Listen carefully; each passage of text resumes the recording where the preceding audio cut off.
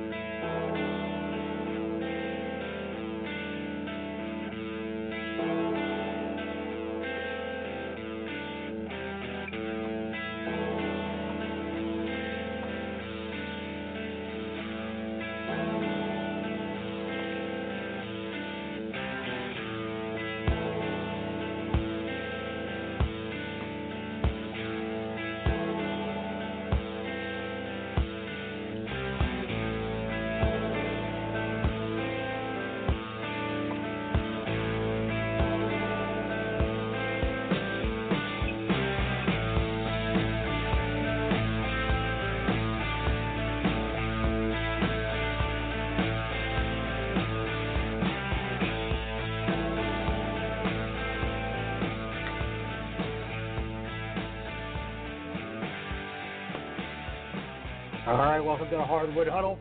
My name is Randy Zellea, and along with me, as always, my compadre.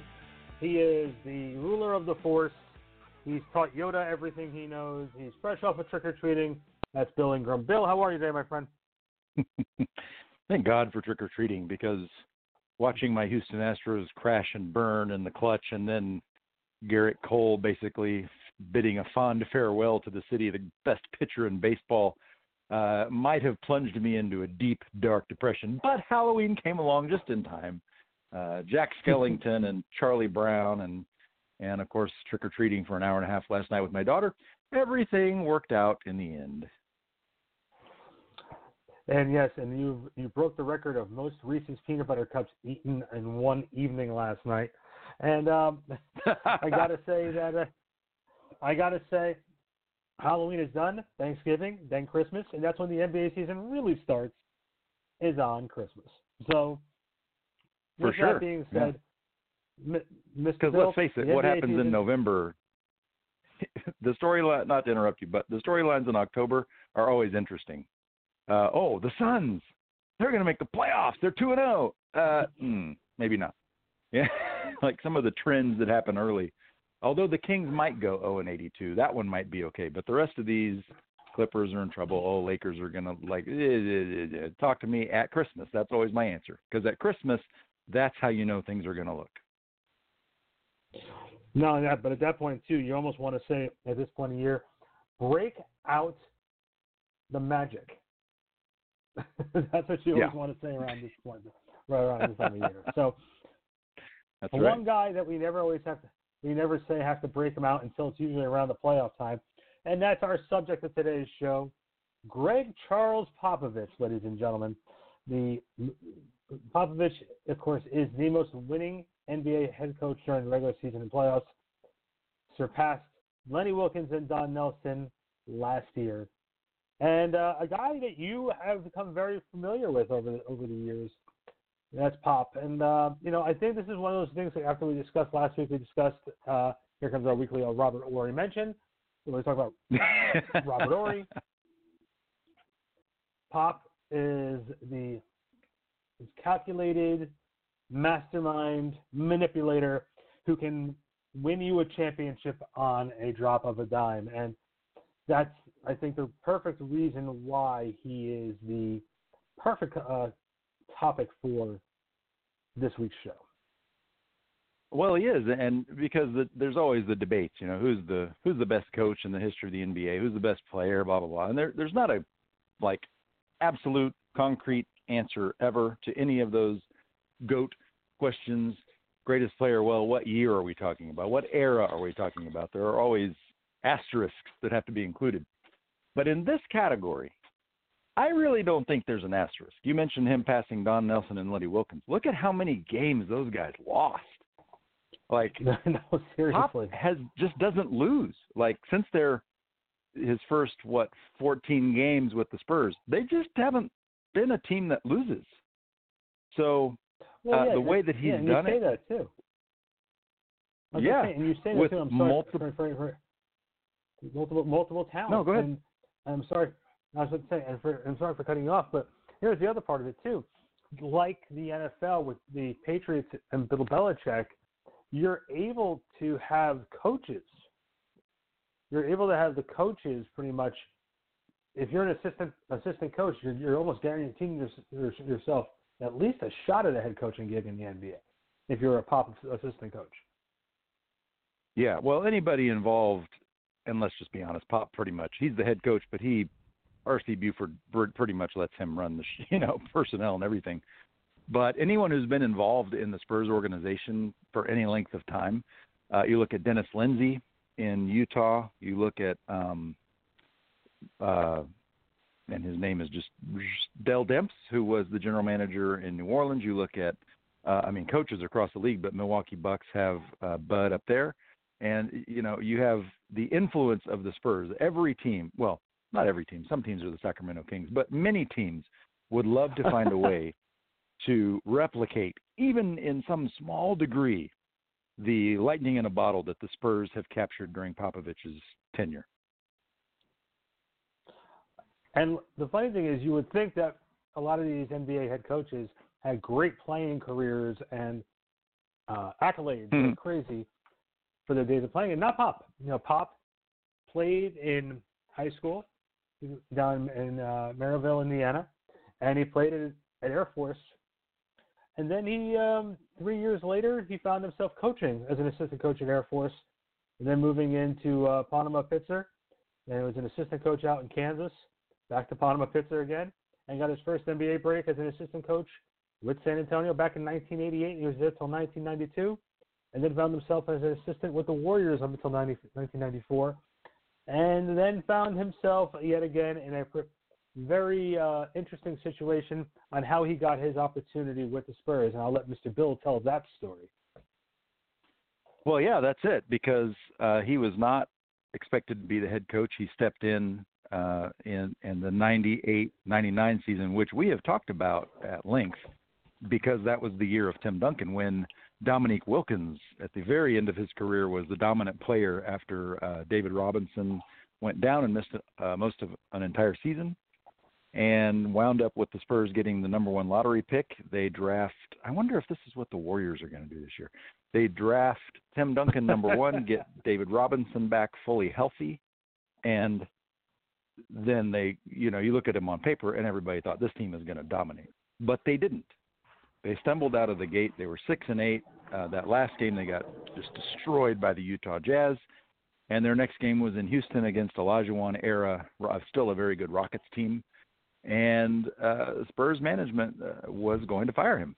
And they basically said if they don't win the next game, he's going to get fired. Well, Avery Johnson, who was the little general, the point guard of that team at the time, called a players-only meeting, and the Spurs proceeded to go out and win the game in Houston and go on a massive win streak, and Popovich's career was saved, and also the long-term history of the Spurs, as it turned out. And he's been here ever since, and what came with him, besides being able to keep his job and having guys like Avery Johnson backing him, came an astounding 5 NBA championships. And we can break down every single one of them if you want to, but listen to this resume. Tell me this doesn't have Hall of Fame written all over it. 5 NBA championships, 1999, 2003, 2005, 2007, and 2014. 3-time NBA Coach of the Year, 2003, 2012, 2014, and has coached 4 All-Star teams in 2005, 2011, 2013, and 2016. So let's talk about it. I know we broke down a little bit of the San Antonio Spurs versus New York Knicks NBA Finals back in 1999, but let's talk about some of the trials and tribulations Pop had to go with. Managing guys like Sean Elliott, Tim Duncan, and David Robinson when Tim first got there, what do you remember most about Pop's demeanor, especially around that point in time, having to sort of blend the egos. Sean Elliott had an ego, even though he battled health problems. You had a guy like David Robinson, who had accomplished so much but coming off an injury, and a rookie standout like Tim Duncan.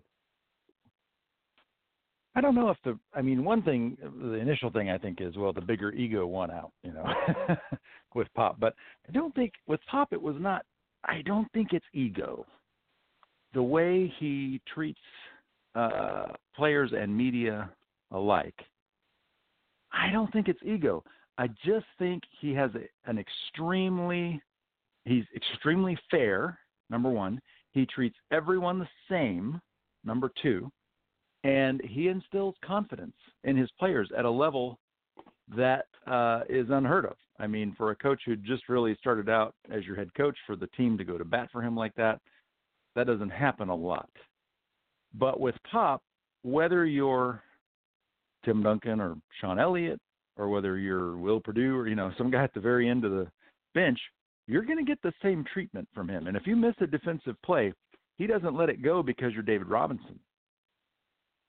He jumps on you about it, and I think one of the most telling things, you hear Pop say this, but unless there are sort of catchphrases that coaches like to use that you hear and maybe you don't think about it. But if you've been there, you really understand what the phrase is. And Pop often says of Tim Duncan that he allowed me to coach. And here's what that means. When Duncan missed an assignment or made a bad pass or made a bad play, or caused the team to lose a game, occasionally that did happen, Pop would jump all over him. Profanity, screaming, yelling in the locker room. I mean, just come completely unglued. And Duncan would take it. Yes, sir. Acknowledge that he made the mistake in question, because Pop wouldn't accuse you of making a mistake you didn't make. There's that fairness. And he would move on. And Pop says Duncan allowed him to coach. Many superstars we've seen over the years will cost, LeBron has certainly done this, will cost a head coach a job because they don't like the way they talk to somebody. I don't know about what Frank Vogel's going through with the Lakers right now. I know LeBron has matured since the idiot that I got to know early in his career. But LeBron was not someone who took criticism. You kind of walked eggshells around him and jumped on somebody else. Pop never did that. Has never done. Will never. It's just not his DNA. He will jump on you or someone else, whoever it is that deserves to be jumped on will get jumped on, and they'll get jumped on in the exact same way as everybody else, and it's completely fair. And if you're able to understand that and take that criticism to heart, it will make you a better player. And your team will win. And that, I think, is at the core when you talk about the different egos. I think that balance, I say fair and balanced, but when you normally hear that phrase, it's about something that is neither fair nor balanced. But in this case, Popovich is balanced and fair. He treats everyone the same. And if you bring it, you take his criticism, his correction to heart, and you bring it every night, the results speak for themselves. And I think that's what that team saw was, man, with this guy, we have a chance to really do something special, the culture that he's creating. Usually after a team wins a championship like the Spurs did in 1999, they still have success, especially in the playoffs over the next couple of years. And then usually the wear and tear of all the relationships sort of take its toll, and teams sort of break apart and coaches move on. And then 4 years after their first championship in 2003, as we broke down in our archives, you check it out now in Hardwood Huddle on Back Sports page. You can listen to the Nets Spurs episode we did. But the Spurs beat the Nets in the NBA Finals, and the Spurs gained their second championship. Two questions about this here as far as Popovich is concerned. One, did this solidify him as one of the upper echelon coaches? Not that he already wasn't one already, but this win and this NBA championship, did this solidify him as one of the big name coaches in the NBA? And two, did this also how rephrase the question, how is Pop able to adjust his style from the championship in 1999 to championship in 2003? Well, I mean, you had a couple of things going on, and this is what makes it so impressive. You had the retirement of key guys from the '99 championship. Avery Johnson, Sean Elliott, David Robinson, guys were not there.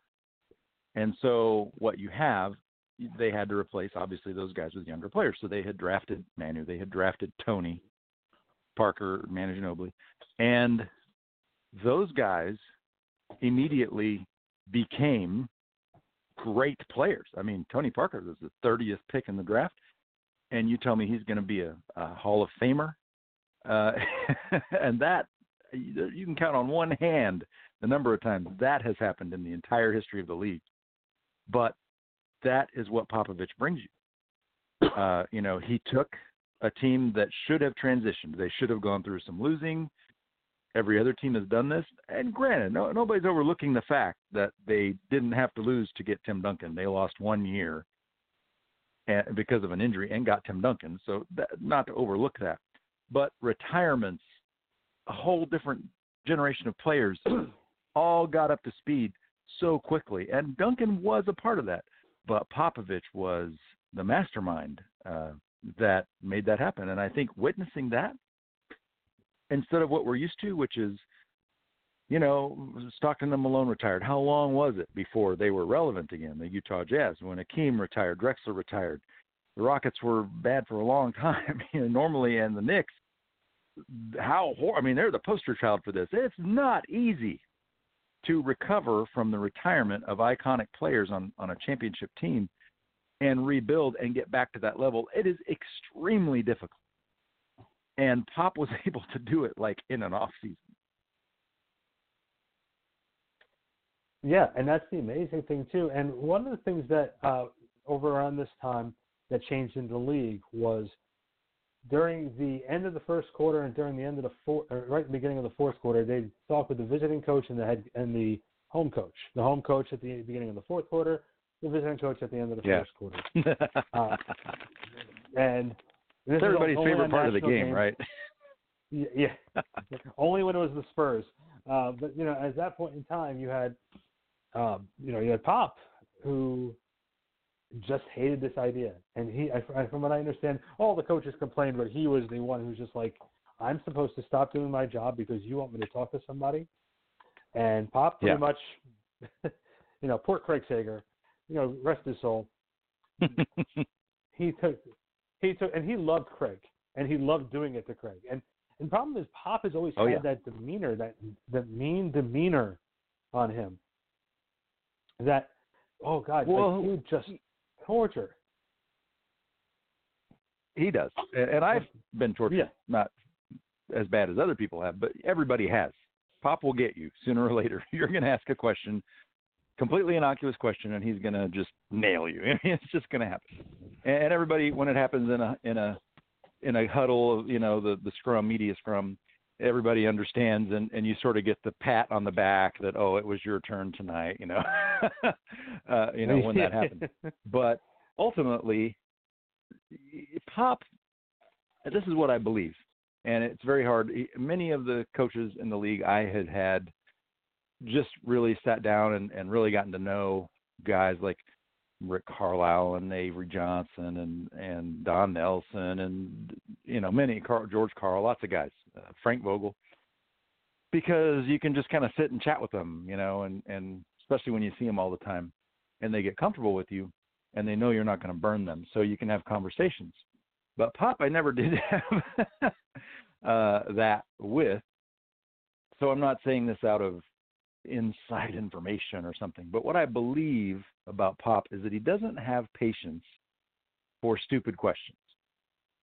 And as well as I do, Randy, there are a lot of people that ask a lot of stupid questions. Classic example is, hey, Pop, you're down 10 after the first quarter. What do you need to do better in the second? And Pop's answer will be, we need to outscore the other team, and they'll turn around and walk away, right? It's a stupid, inane, asinine question. It's a horrible question. The only possible answers are completely obvious based on what happened. You either we turned the ball over 5 times. We got to not do that. Or we shot 20% from the field. We got to not do that. or we allowed 15 layups. Whatever, it's obvious. You don't need a head coach. That's why the guy on the sideline is sitting there going, yeah, the Spurs committed 7 turnovers in the first quarter. You don't need the coach to do that. Nor do you need a coach-level insight into the situation. If one team shoots 56% and one team shoots 34% and there's a 10-point difference, and you don't need a head coach to be like, well, from my coaching experience and analytic ability, no, it's painfully obvious. And when you ask Pop a painfully obvious question, he treats you like you just asked me a painfully obvious question. And one of my all-time favorite Pop stories was I was covering I would go to Charlotte periodically because my parents lived there. So I could go and I'd look for a home stretch when the Mavs were on the road and I needed to go somewhere else, and maybe Charlotte, the Bobcats at the time, maybe they were home for 2 or 3 games, and I'd go and get all my expenses paid, and I'd get to see family while I was there. But one of the games happened to be the Spurs.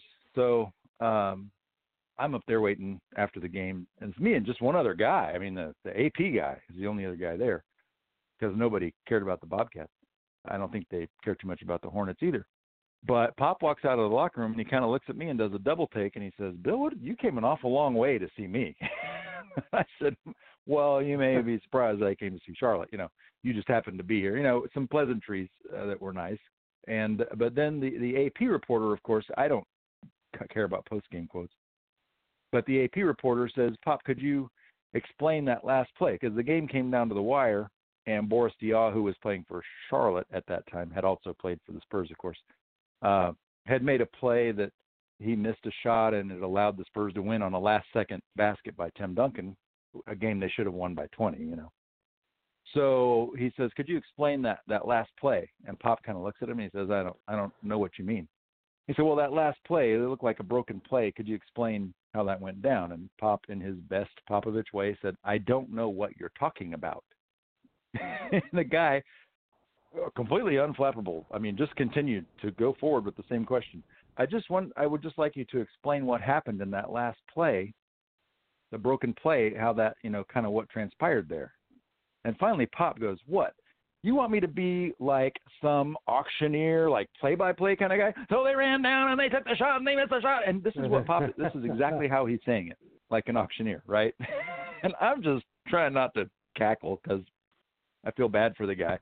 But completely unperturbed, the AP guy again says, well, no, I mean when X, Y, Z happened. And then Pop goes, well, what was supposed to happen is we were supposed to run a screenplay, and Jim completely gives him the answer.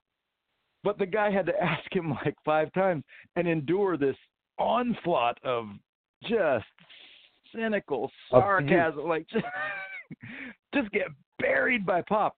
And he continued to ask the question. And I think the reason that Pop gave him a really good answer was he just admired that the guy took all his shit and then kept asking, So, but I think overall, Pop, if you ask him a good question, he gives you a good answer. But if you ask him a low-hanging fruit, bullshit kind of question, he's going to crap all over you.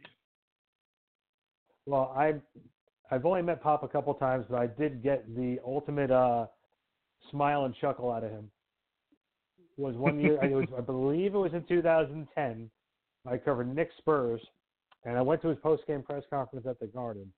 The Knicks actually got a win here, and I'm staring at Pop, like I'm watching Pop, and Pop is looking around, and afterwards he was done. He looked at me, he goes, it looks like you were going to say something. I said, nope, I know better.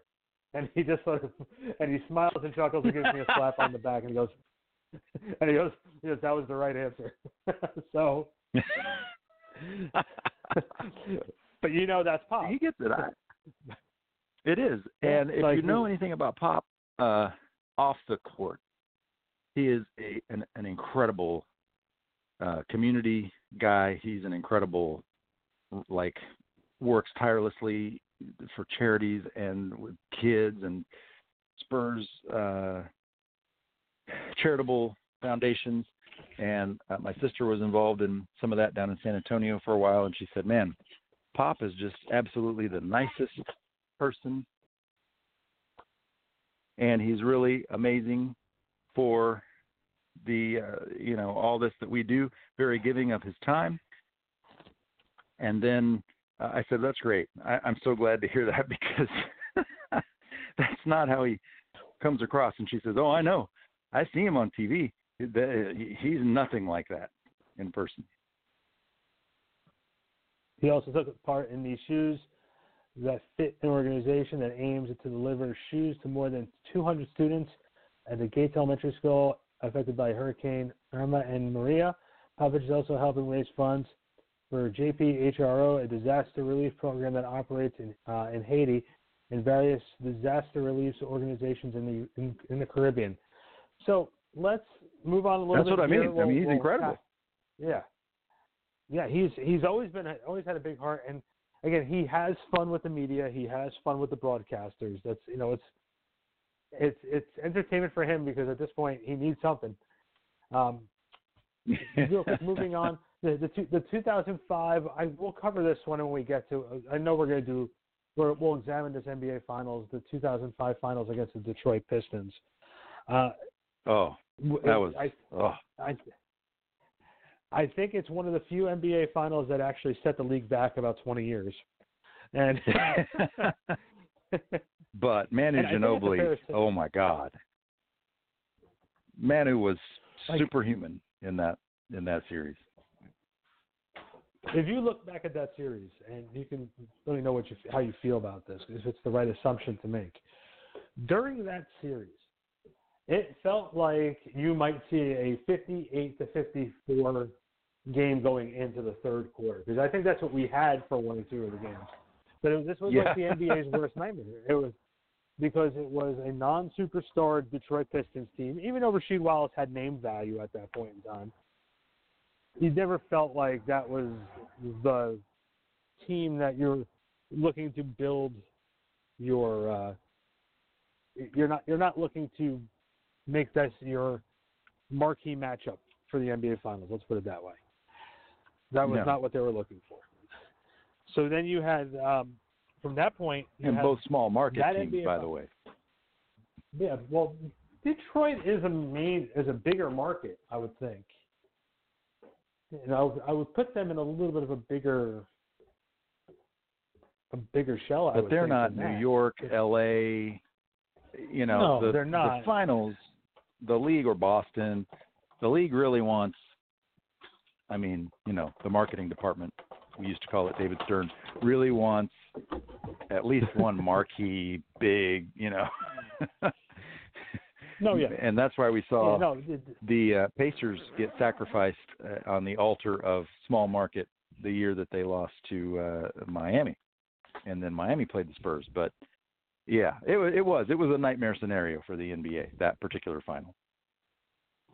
What do you remember most about that series, especially for Pop? Obviously, it was one of the few series that we had since the pre-Jordan era where series went 7 games. Yeah. Well, I'll look back at it too. I'll go back and look.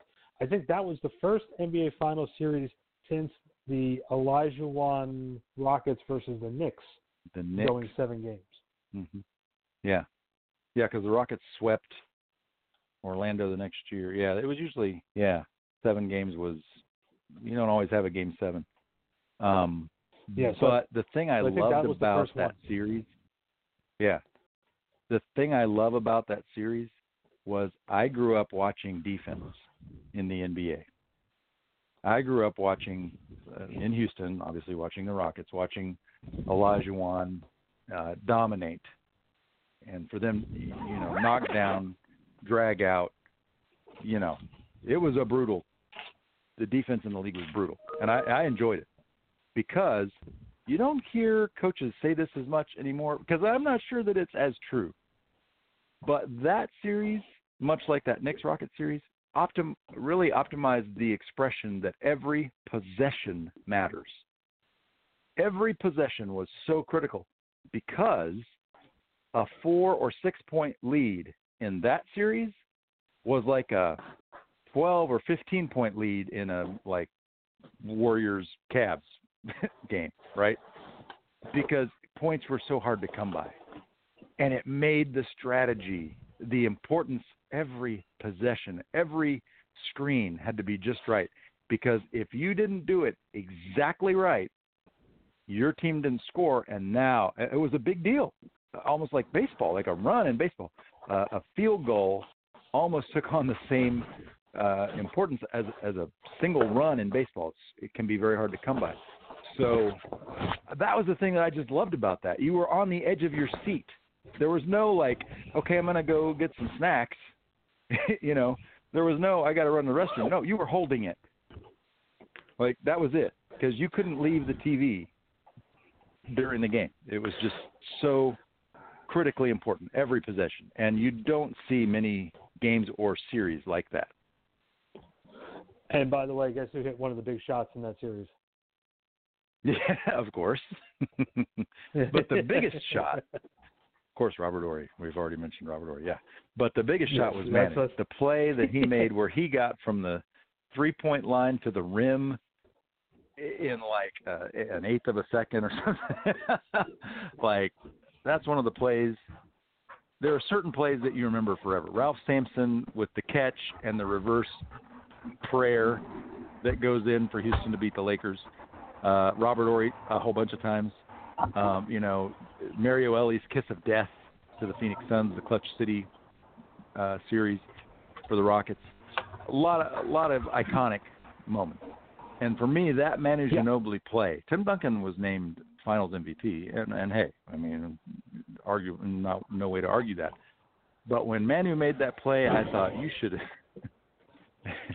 That was really the play of the series. Oh God, yeah. And what I loved about that series, it was pure excitement, even though it set the league back about 40 years. I thought it was just very. I thought it was Pop's defining championship.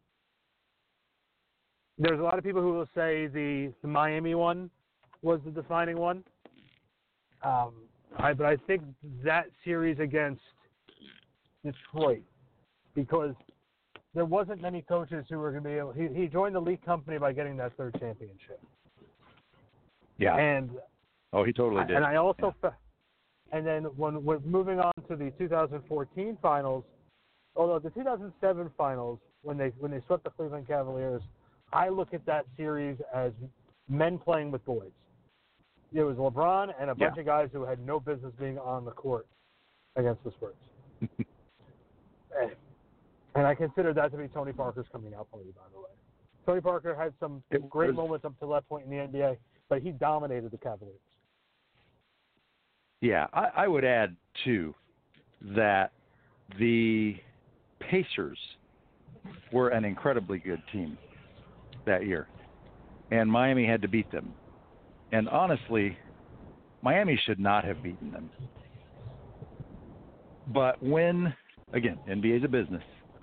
When in 2014, you're talking about. Is that what it was, 2014? It was the 2014 when San Antonio finals.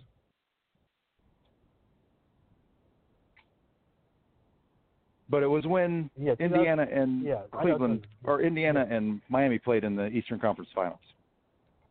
And didn't they do that 2 straight years? They did, yeah. Yeah. But the year Indiana had them on the ropes. And in the final game, my sister was real excited. My sister in San Antonio, because she's like, we're going to see the Spurs play Indiana. It's going to be exciting to see those teams match up. I said, you're not going to see that. She's like, what do you mean? Because the league's not going to let that happen. An Indiana-San Antonio finals is a finals that's watched by 2 markets. Indiana and San Antonio. Nobody else cares, They got to have LeBron, because everybody will watch to see LeBron. And that's what happened. You saw, silly fouls called on Paul George. Freaking owned LeBron, and they just set him on the bench. They kept tagging him with fouls. That's that engineering, but that helped Miami get there, and they really shouldn't have. The Indiana team was bigger, tougher, more experienced.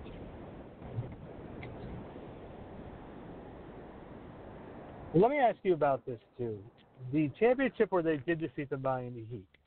The first one, obviously, you know what happened, and Pop. I never saw Pop angrier after losing. That, oh yeah. Oh my God. The 2000. That Tony Parker call. 2013 finals. Yeah, that. Oh.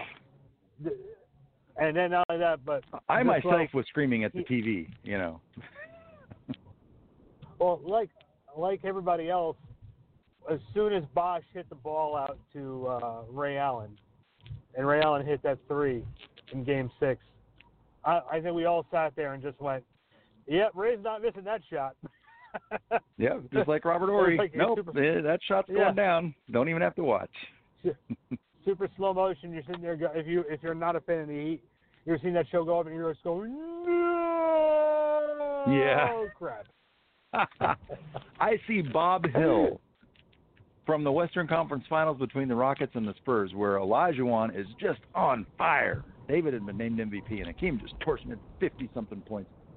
And he's about to shoot from three, and Bob Hill is behind Hakeem, waving a towel, screaming, "No, don't let him shoot!" And Hakeem drills a three. You know. Yeah, I'll tell you what. When that call was made, where it was a breakaway for the Spurs, and Tony Parker was at like mid-court, and they're blowing the whistle about something that happened, like, and not allowing the wide-open game-winning, you know, and that's where Pop lost his mind. I was like, you want to fuel the conspiracy theory that the NBA is rigged? Keep making calls like that. That was ridiculous. Well, and not only that, but that series, I think, lit a fire under Pop to the point where he was so angry with the NBA. If you remember, the Heat and the Spurs were getting ready to have a rematch on TNT the following season, and Pop not only benched the starters for the game, he put them on a plane and sent them home. And he sure did. I was dying when I heard that, and I sent the tweet out.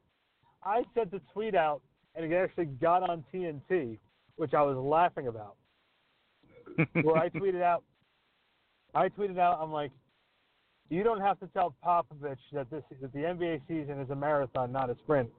If you want to know, just ask the Spurs travel department. That's right. Oh. They fined him, the NBA, David Stern fined Popovich $250,000 for that. And they created a rule that said you can't. There's now rules about when you can bench players and rest players, and you can be fined. And the Spurs have paid many fines because of that rule in the intervening years. But that was a total – that was Greg Popovich holding up his hand and reeling up the middle finger to David Stern, because that is exactly right. He was waiting for his opportunity to do that. You bet. And it was great. And it was absolutely great, because I got to tell you, that finals, if you were not a LeBron James or Miami Heat fan during the 2013 NBA Finals, that series pissed you off, because you're sitting there going, man, they had him. They had him, and they had it taken away. Yep. And you're just going, and after they lost Game 6 of that series, I'm like, it's going to be really hard for them to win Game 7 at home. And one thing that I said about that series, and LeBron got a lot of praise for how well he played. When it was really crunch time, he did not play well. No. He played well up until that was last before 7 or 8 minutes. Yeah. He's great in the clutch now, but he was not. He was not always great in the clutch. There was a long time where he wasn't even top 10 of who do you want to have the ball in the clutch. Now, who do you want passing to an open guy in the clutch? Maybe LeBron, but he was not the guy. No, and the one thing I've always said about LeBron, I think him leaving Miami and going back to Cleveland made him such a mature player. And I think his development as a leader, strictly the credit goes to Hakeem, as you told in this show, and Dwayne Wade. Yeah, Hakeem gave him that rude awakening. Yeah. Yeah, and then for Pop, from the Spurs' perspective, of it. Man, that 2014 Spurs team, man, did they play with a chip on their shoulder the whole year. And when they got back to the NBA Finals, they destroyed the Miami Heat. And Miami started looking old, just like a lot of those other teams. Just like that Lakers team. When they lost to the Spurs in 2003 in the second round, you looked at the Lakers and they just looked exhausted. That Miami Heat team looked like they got beat up. And I think that's the perfect comparison. You saw LeBron, Wade, and Bosh on the bench, and LeBron saw the Miami situation turning into I have a feeling that I might be carrying this franchise if I stick around, and I don't want to do that. That's right. And hey, and I'm not a LeBron fan. Anybody who's followed my writing or heard us or me on the radio all years, I'm the last person to be a fan of LeBron James. But I will say this. When he went back to Cleveland, after the way he left Cleveland, that was a serious, he had to have had a very tough internal dialogue, because he had to admit, in essence, that he was wrong. He had to go back and really eat crow to an owner and a fan base that deplored him. They were burning his jersey in the parking lot. I love that. And I think that was a turning point. Hey, he took ownership, right? And I give him full marks for that. All due respect. I mean, that was a heck of a thing. And then to lead that team, a different conversation, obviously. But that was a heck of a move. Yeah. And then after this finals, Popovich and the Spurs still battled. Obviously, Duncan retired. Parker moved on for a year in Charlotte, and then he moved on. You look at the success that Popovich has had over the years, and he's still sustaining it, and they haven't missed the playoffs since he got there. What do you think his legacy is, and does he deserve credit as far as being a coach that doesn't have a system? He comes up with a system for the talent that he has. Yeah, well, and you really see that in the fact that they went from being a very, very dominant defensive team to being a team that played more on their offense, right? They centered more on their offense because he recognized that his players were older and they couldn't take the pounding of being the dominant defensive team. So, yeah, I think Pop gets full credit for that. I think that you look at that and you go, if he needed another, the icing on the cake of his legacy, that was the icing right there. I mean, that was to be able to completely turn it over like that was just amazing. I mean, it was just incredible. It really was.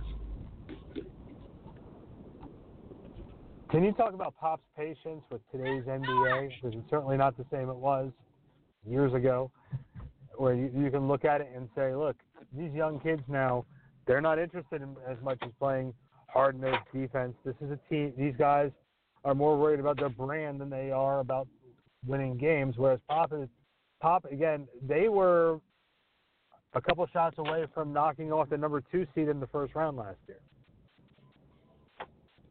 Yeah. I'd go to battle, even though the current edition of the Spurs they're clearly flawed. I mean, you get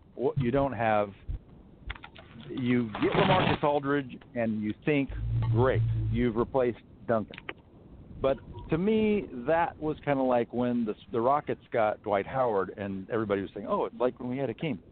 Well, either you haven't watched Hakeem play or you haven't watched Dwight Howard play. Because Dwight will put up nice numbers, but he's not Olajuwon. That's in there going. And Aldridge will put up. That's in there. That's a great comparison. I'm sorry. I'm laughing because it was so funny. Yeah, Aldridge, and I tell people that, and then they're like, oh, you're crazy. I'm like, nope, I've just spent a lot of time around both those guys. Just wait. Yeah. And then they wanted to run Dwight out on a rail. But that is kind of the comparison. LaMarcus is not a knucklehead like Dwight, but LaMarcus just there is a motor involved with the killer Tim Duncan, Michael Jordan, Larry Bird, Magic, LeBron now. There is Steph Curry, sometimes KD, a lot of times KD. There's something within them that they want when they want the ball in key situations, and when they have it, they deliver. It's a you can't coach it, you can't teach it, you can't instill it. It's either they're either born with it or they're not. And LaMarcus was not. He just wasn't. He was in Portland to complement Brandon Roy, and he did that well. When Brandon Roy was at the top of his game, then that was great. But when Brandon started to decline, we saw LaMarcus struggle to be that guy. Chris Bosh, same way. Chris Bosh was never the guy. Put up great numbers. Definitely not. But he wasn't the guy. And so the Spurs, the challenge they have, and it makes it all the more impressive that they're, still as good as they are, they don't have the guy. DeRozan's not the guy. They should have the guy. If life was fair, Kawhi Leonard would have never left. We still don't really understand what happened there exactly. But they drafted and developed a guy, another one. Think, if he's still in San Antonio, they probably have another championship. Yeah, but agreed. The Spurs currently, if they make the playoffs this year, this is number 23, right? This would be the 23rd straight year. I think and more. No coach has ever done that. He passed Jerry Sloan last year by making the playoffs. Is this 24 this year? 98. So yeah, it's number 24. Yeah, no. Yeah, 20, 2000, 1997, 98. So this will be number 22. Okay, so this is the year. If they make the playoffs this year, it'll be 23, right? And he'll pass. Yep. He's passed Jerry Sloan, but he's tied Jerry Sloan. He'll pass him and be the longest tenured coach in any sport ever to make the playoffs. And, I think there's room to question whether they can make the playoffs this year. But when Steph Curry goes down with a hand injury and is going to miss 3 months, all of a sudden it really looks very, very likely that there's not a team to challenge San Antonio for at least the 8th spot. But a Pop team is probably going to be in the 6 or 7. That's just it's the culture he's created. I can see them even being a 5 seed. They could be a 5 seed. I'm telling you right now, do not be surprised if they're knocking on the door of a home court. We don't want to look at the October stats too much, but DeRozan has come out with that chip on his shoulder. I mean, he's looked really, really good. If only Aldridge would look that good. Their last game, their first loss, and it's like he didn't play. I mean, he was a total ghost in the lineup. But, I mean, that to me, to watch his teams reinvent themselves over and over, players retire, young players come in, they're back in the championship. I mean, style of play changes, all the things that Pop has done. No coach ever, in any sport ever, has been able to pull that off. Nope. Him and Bill Belichick are in very rare feat with each other. For the legacies that they're leaving in their individual sports. On a quick side note, I did see a great cartoon after Steph went down. It was a big hotel called the Playoffs, and it had 8 floors, and there's a big sign with Steph Curry walking out saying vacancy on it. Oh, that's going to be brutal. Yeah. I mean, can you imagine? He's going to miss 3 months. What is their record going to be? They're going to beat Sacramento. How many times do they play Sacramento in the next 3 months? They're going to get killed. You know what it is, too? It's like what happened with San Antonio. What happens with every great team, sometimes it comes around. The West is stacked, and there's a couple teams I look at it, they're going to be fun to watch, like a Houston Rocket team that they're going to be very fun to watch. But as far as making noise in the playoffs, nah, they're a second round out. They'll be a little disruptive in the playoffs. But that's another subject for another time. Bill, I think we did Pop proud, don't you? Well, he would never admit it, but I believe that people who love Greg Popovich or just fans of the NBA that are not pigeonholed in one team that can fairly look at different situations, which is where you and I sit at this point in our lives and careers. You can't. I think we have given credit where it is absolutely due. Greatest coach in the history of the NBA, and perhaps the greatest coach ever in sports. Perhaps. And we'll continue to dive in and do more with the legends of the NBA Hardwood Huddle, myself and Bill Ingram. We'll keep it up next week for you guys. My name is Randy Zellea. And that's Bill Ingram over there. He is the master of the Force, and he can be found on Twitter at the Rocket Guy and all his work at backsportspage.com. I'm Randy BSP on both Instagram and Twitter. Hey Bill, we did another one, and let's do it again next week, shall we? Sounds like a plan, my friend. All right, we'll see you next week. Absolutely. Wouldn't miss it. You got it.